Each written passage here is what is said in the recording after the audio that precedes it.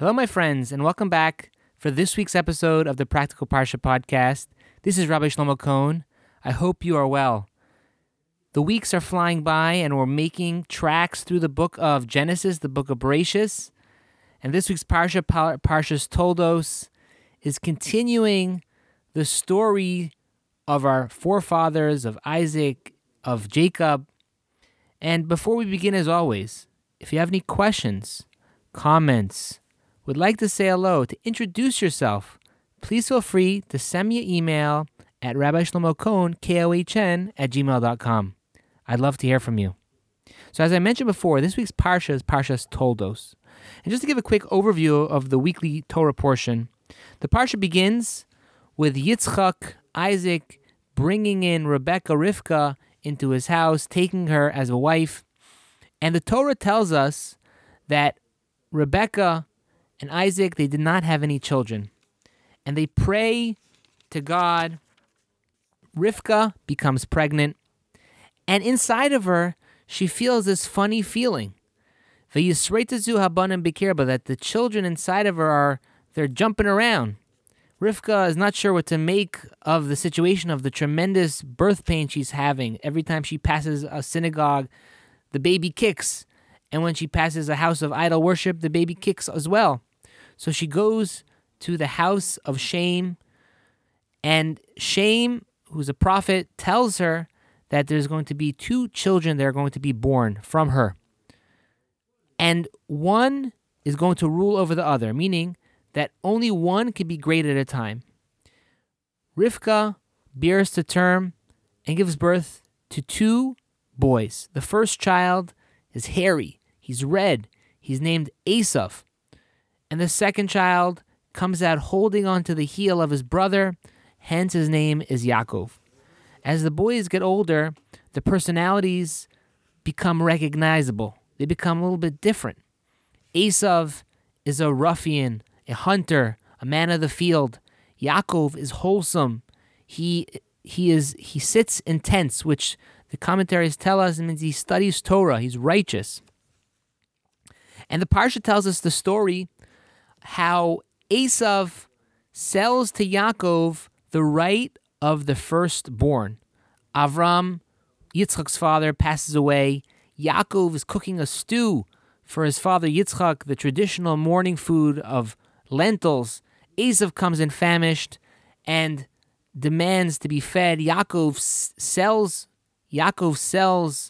the pot of lentils to Esav in exchange for the rights of the firstborn. The Parsha continues with a famine hitting the land and Yitzchak being forced to relocate to the land of Gerar, where he has to hide the fact that Rivka is his wife. The Torah tells us of a treaty that Yitzchak makes with the king of Gerar, Avimelech, as well as the episode of the wells. The Parsha finishes with most probably the highlight of this Torah portion, which is Yaakov, quote-unquote, stealing the blessings from Esav. Yitzchak's getting older, and he realizes that his time is coming near to pass on, and he decides he wants to bless his firstborn son, Esav. Yitzchak was under the impression that Esav was righteous. It was hidden from him that Esav was not truly deserving of the blessings.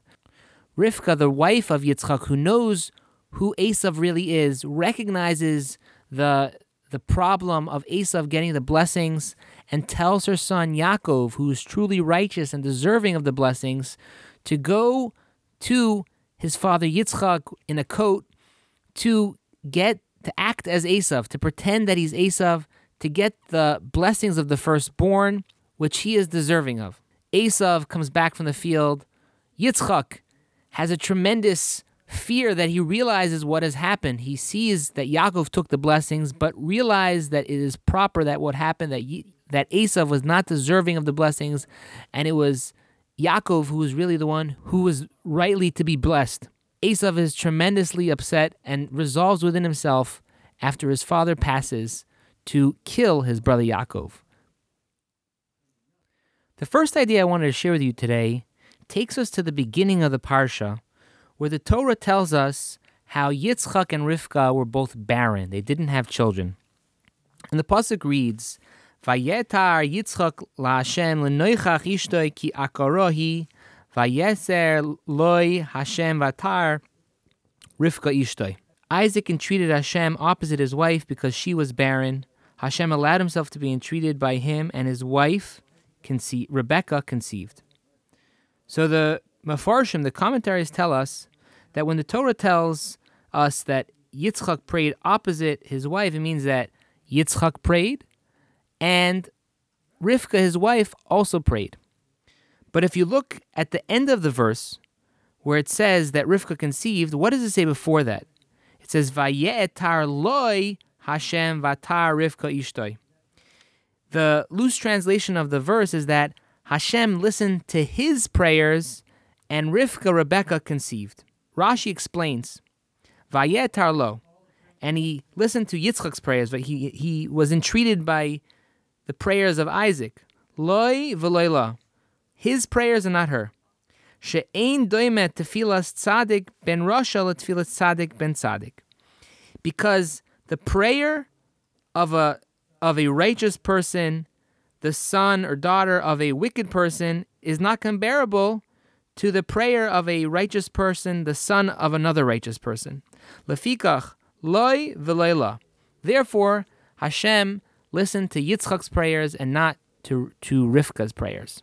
So what this means is that both Yitzchak and Rivka were praying. But the prayers of Yitzchak were more powerful because Yitzchak was the son of Avraham. He was the son of another righteous person. He was a righteous person, the son of a righteous person. But Rivka, her prayers, even though she was righteous, she was the daughter of a wicked person, Besuel. And even though she was righteous, her prayers did not have the same effect as the prayers of her husband. Hence, Yitzchak's prayers were listened to. Now, the first question I want to ask you today is that you would think it should be the other way around. That a person who lives in a household of such a great individual, it's autopilot, right? Yitzchak grew up in the house of Avram Avinu. All he saw was goodness, and that's what he was trained to do. So what's the big deal that he's righteous? And contrast that with Rivka. Rivka, she was a totally righteous person. And that was despite the fact she grew up with an evil father, an evil brother, and an evil area. She had everything going against her, but yet she turned out to be righteous. So why is it that the Torah is putting more of an emphasis on the prayer of a righteous person, the son of a righteous person, versus a prayer of a righteous person, the son of a wicked person? It should seem to be the other way around. Because since somebody who's born from someone who's wicked came to that realization himself, so therefore that prayer should be more powerful. And this is a question which is dealt with in the commentaries. Rashi quotes from the Talmud this saying. But one answer which I heard, which can maybe give us a lesson for ourselves, is that Rivka, she saw what was going on around her. She saw that her father was evil. Her brother was evil. So it was only natural for her, the good person that she was, to want something better, to want something correct. So for her to become righteous was in a way less of an accomplishment than Yitzchak. Because when the Torah says that Yitzchak was a righteous person, the son of a righteous person, it means he was truly righteous. That even though he grew up in the house of Avram Avinu, in the house of Abraham, he still was a self-made person. That he decided himself to be the great person that he was. It wasn't because of the fact that he was in the house of Avram, but it was because of his own actions that caused him to be the great person that he was. So since he decided to make himself who he was, so therefore his prayers were more powerful than Rivka, who came from a background where it was only natural to realize that there's something better here, there's something more correct. And just the lesson I believe that we can take out from this is about being authentic. being real. We have a tendency as human beings to imitate. And we especially imitate the people that we're surrounded with. For example, a friend of mine said recently that a person is a product of the 5 closest people to them. That the way you are is a reflection of the 5 people that you spend the most time with. And the message I believe that we see from this Rashi and from the Torah in this week's Parsha is that a person needs to be real. We have to be authentic. And sometimes it means forging our own path, obviously within the confines of the Torah, but to make something of ourselves for ourselves. To not just be an imitator. That even if we have great role models, it's good to have good role models, but we still need to be our own person and in a way forge our own path, not just to do something because we're in a surrounding that everyone does those same actions. Now, peer pressure has its benefits. When you're living in a community where everyone goes to shul or everyone does something, it sort of pushes a pressure on you to also do a good thing. It could be used in a bad way as well. But the point is that positive peer pressure can be used as a good thing. But in the end of the day, there will be times where you will have to make that decision to go to shul when no one else is around, or to do that mitzvah when there's no peer pressure. So ultimately, it's up to us to decide who we want to be and how we want to get there. So the lesson that we see from Yitzchak is that we can all be a tzaddik ben tzaddik, to be a self-made person, to consciously make the decisions for the things that we do. To not just go with the flow because that's what everyone's doing. To not just be like the sheep who follows the shepherd off the cliff.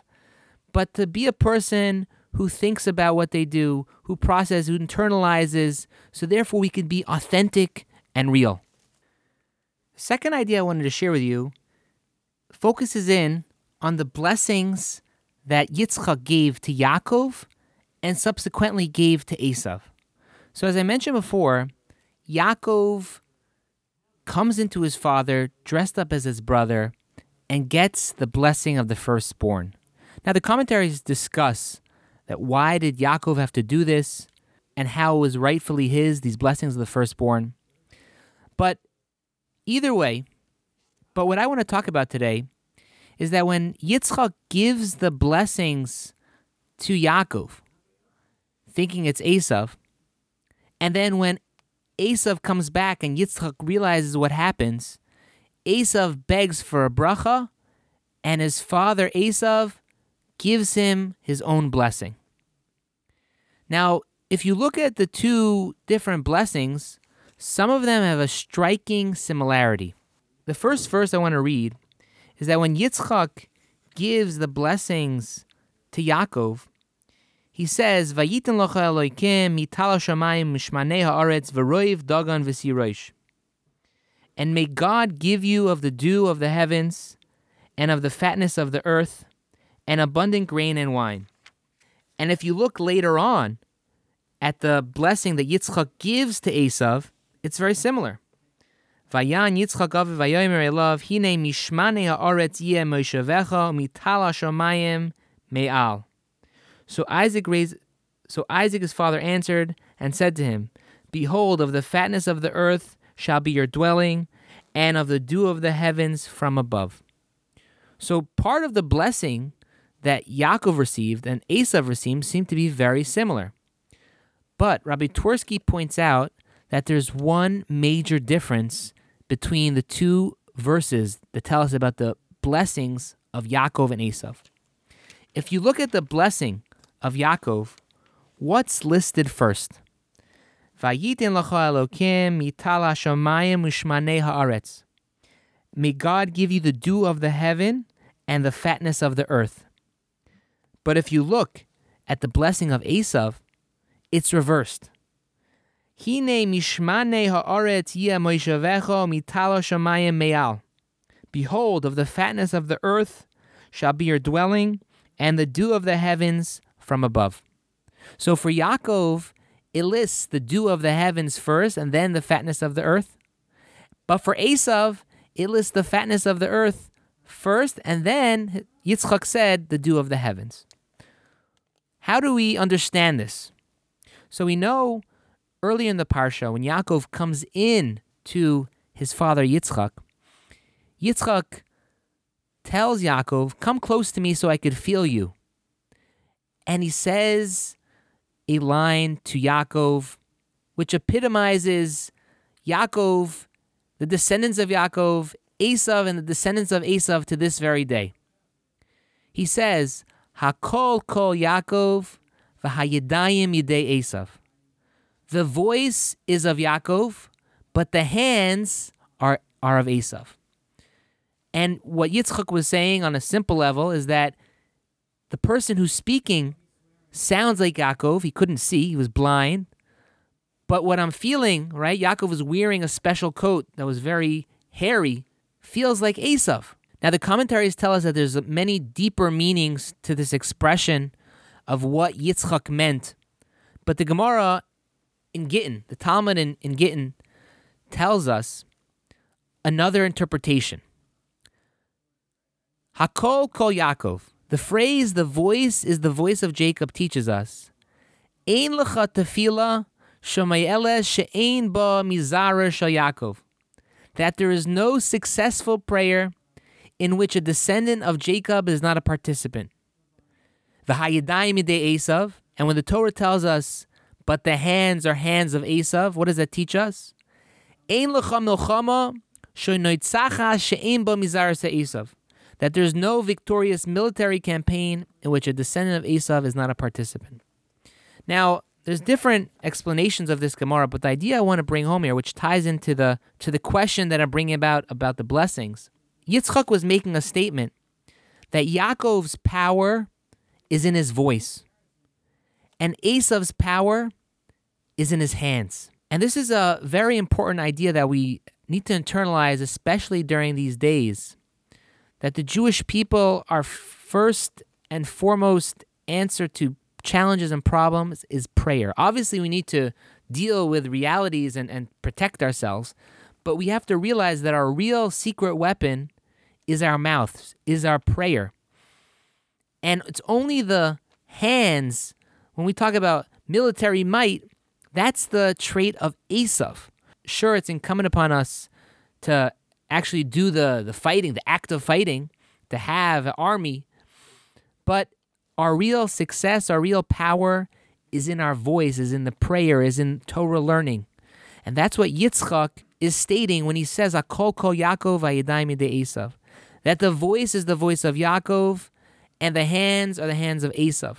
The way this answers our question of why it says the dew of the heavens and the fatness of the earth first by Yaakov, but by Esav, it switches it around, fatness of the earth, and then dew of the heavens, is really reiterating this powerful idea that the priority for Yaakov is the spiritual.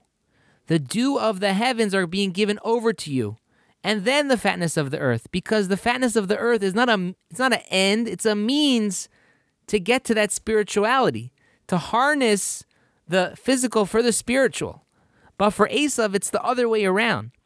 It's first the physical, and then the dew of the heavens. Because Esav, that's his priority, that's his modus operandi, that's his end. And this ties into the idea of Hakol kol Yaakov v'yadayim yidei Esav, that the voice is the voice of Yaakov, and the hands are the hands of Esav, because our power and our focus and our mission is a spiritual mission.